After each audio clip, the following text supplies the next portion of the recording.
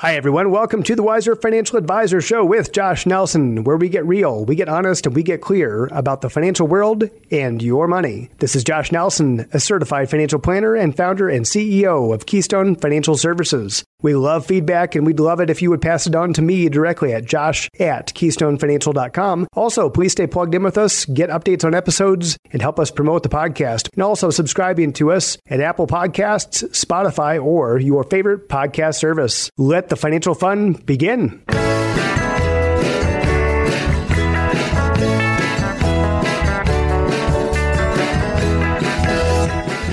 I'm your host, Josh Nelson, and we are here to help you make decisions about your money and really to use wisdom that's collected from the past, learning from experience, learning from other people that have made mistakes.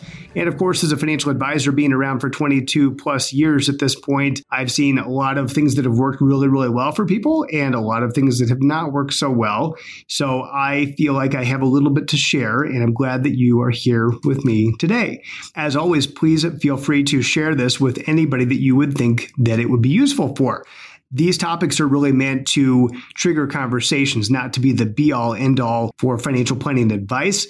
So today, we're really going to talk about required minimum distributions.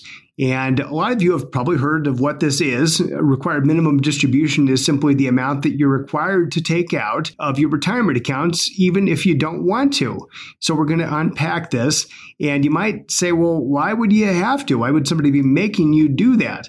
So what we're talking about here really is your pre-tax retirement accounts, things like IRAs, 401ks, 403bs, things that have been pre-tax contributions either from you and or your employer.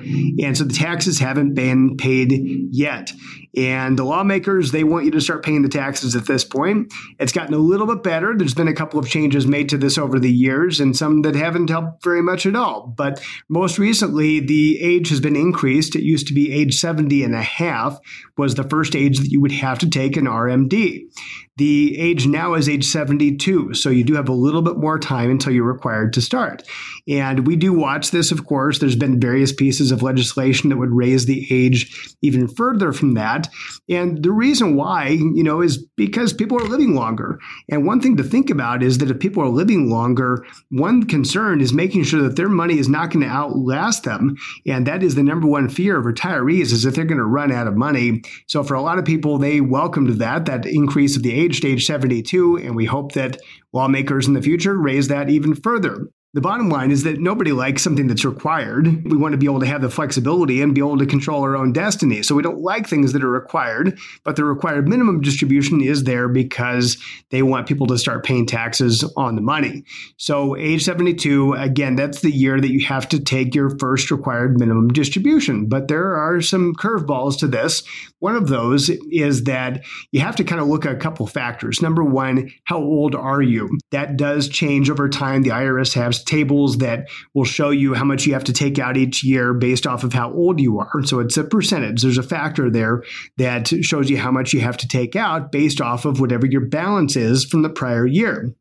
So those are the two things that we need to know to be able to tell you how much your required distribution is. And of course, if you're a client of ours, we figure this out for you and we make sure that you take it out so you're not penalized. But bottom line is that there are two things, the age and also the balance of your retirement funds. And I say funds because the IRS wants you to add them all together. Now, again, we're talking about just the traditional pre-tax variety of funds, not Roth funds. Those are different. These are traditional pre-tax, what we call qualified retirement money, meaning that it does apply here for the required distribution. So balance from the prior year, and that means collective balance. IRS really doesn't care where you take it from. They just want you to pay the taxes. So the IRS is going to have a table for you to use. It's going to use your age and it's going to use the balance of your retirement funds from the prior year. That's going to tell you about how much you need to take out. I just looked at the table, and for somebody who's age 72, let's say that this is the first year that you're required to take this, the percentage is roughly 3.8%. of the balances. And that works out just fine, at least at the beginning. It works out just fine, even if all your money was in retirement funds. It works out just fine in the long run because you know our 4% rule. We don't like you taking more than 4% of your investment balances per year, because then that actually makes us start to worry about you running out of money sometime in your retirement. So just factor that in. Now, a couple nuances to this. One of those is that years ago, when the lawmakers put this into place, they said, we're going to require these distributions, but we are going to give people a little bit of grace because we know the first time people may forget about it. Maybe they go to their CPA and their CPA says, maybe you didn't take your required distribution, and it gives people a little bit of extra time.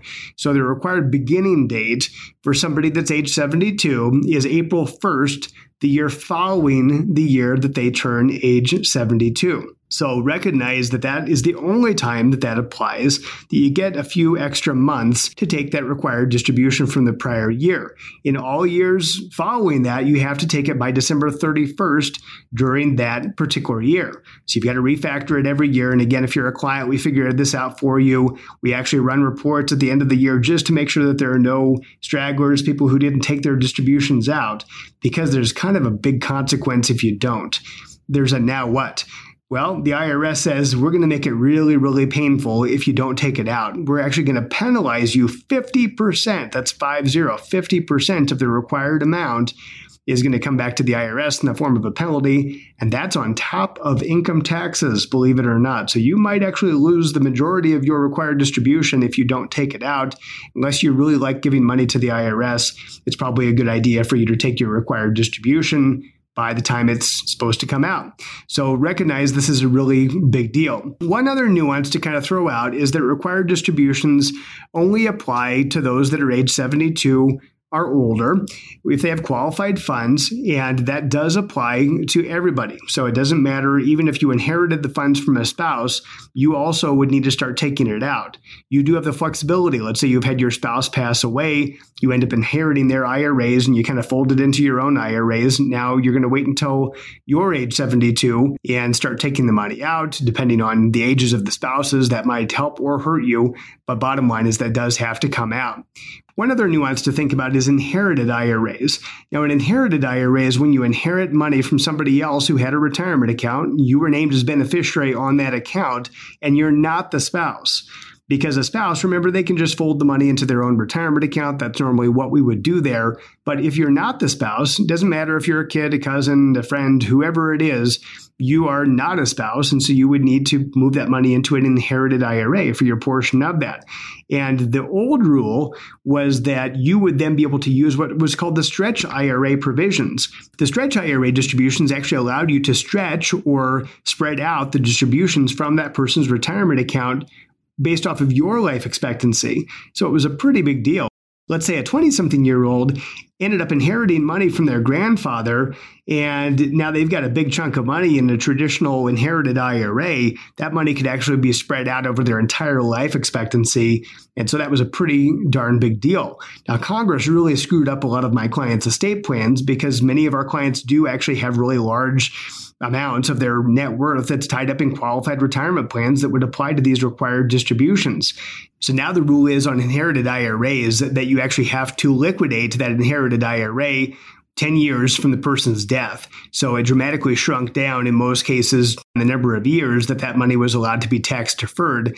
And depending on the size of the qualified retirement funds, it could be a big chunk of money we're talking about that would end up coming out. Some people will elect to spread that out over 10 years, maybe not that big of a deal, but that loss of tax deferred growth, if you do the math, it ends up being a big amount of money over time. So Congress really screwed that up. That was part of the 2017 tax bill. Not thrilled about that for a lot of our clients, but that's just the way it goes sometimes. One thing to just note, I think it's important to just recognize that Congress can change the rules whenever they want to. If they get enough lawmakers that decide to put something into place, it doesn't matter what your plans were in the past.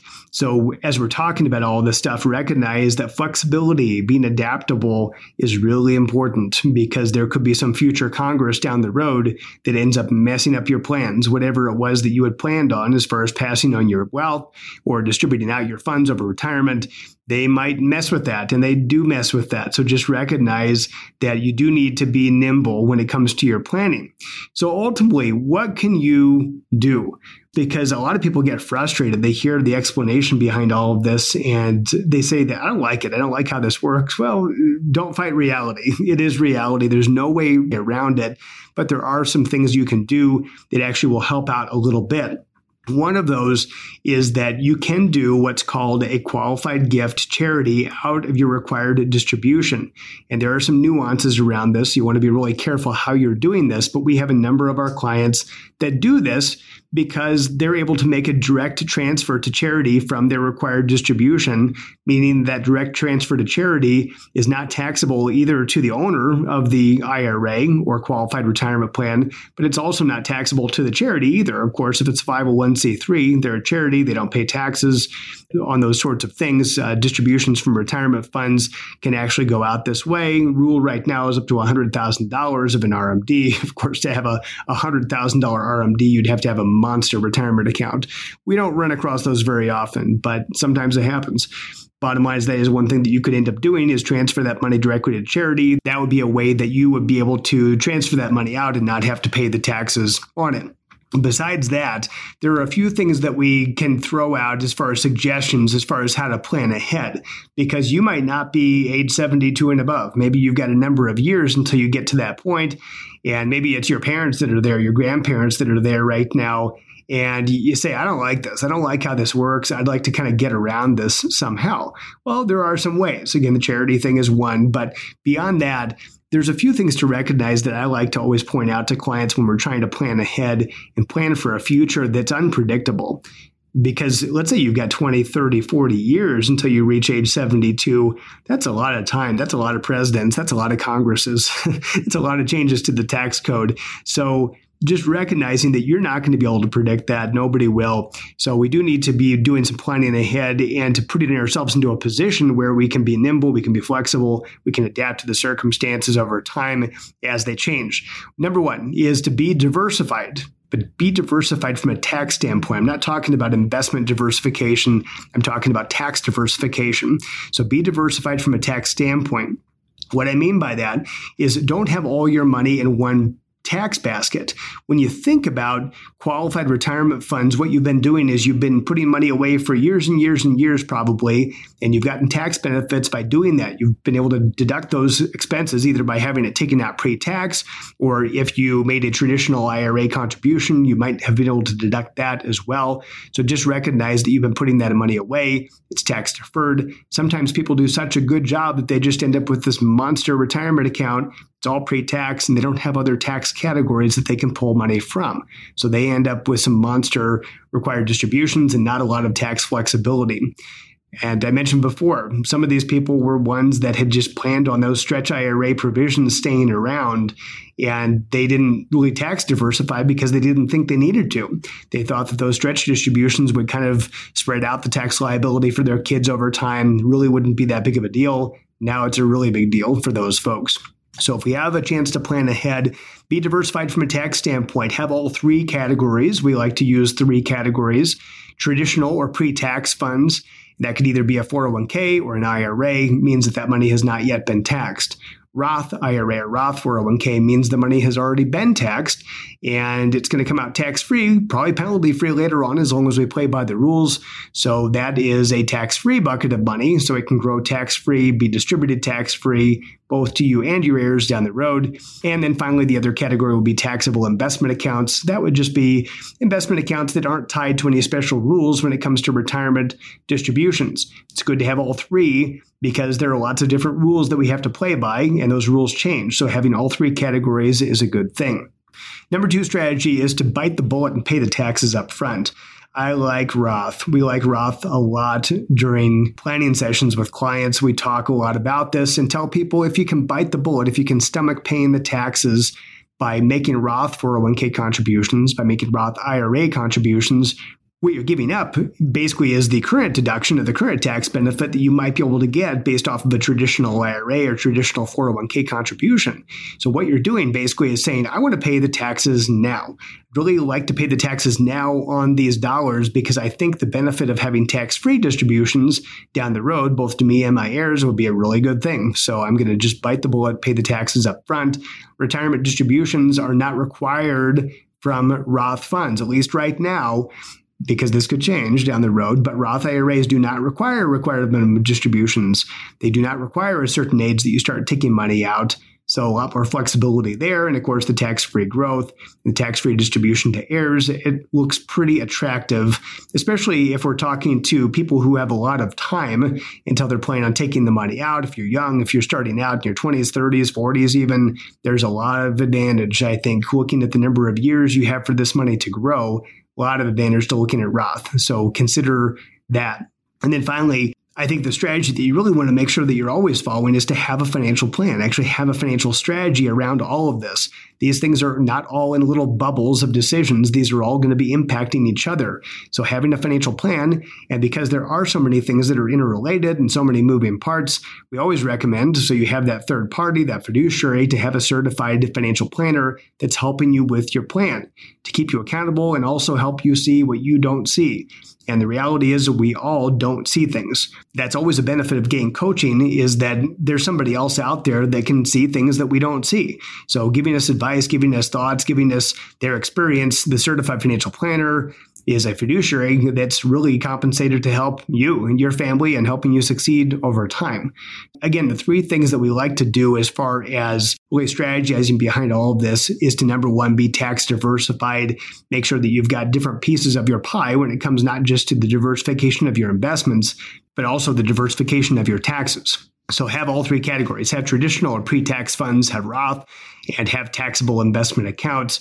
Remember, another rule we need to worry about is that traditional and Roth, those generally cannot be pulled out until you're age 59 and a half. That's another magic age that the IRS kind of throws out there. So that's why we want to have taxable investment accounts. We might need some funds earlier if we retire earlier, or if you have other things that come up that we need that money for. So having all three of those buckets is a good thing. Number two, again, biting the bullet, paying the taxes up front and doing Roth. We like Roth, so we like to max those things out. And if you can do Roth conversions, say if you've already got a bucket of traditional money that you just want to bite the bullet on and pay the taxes, Roth conversions currently have no income limit. So you can make as much money as you want to and still do Roth conversions. Of course, that could change over time.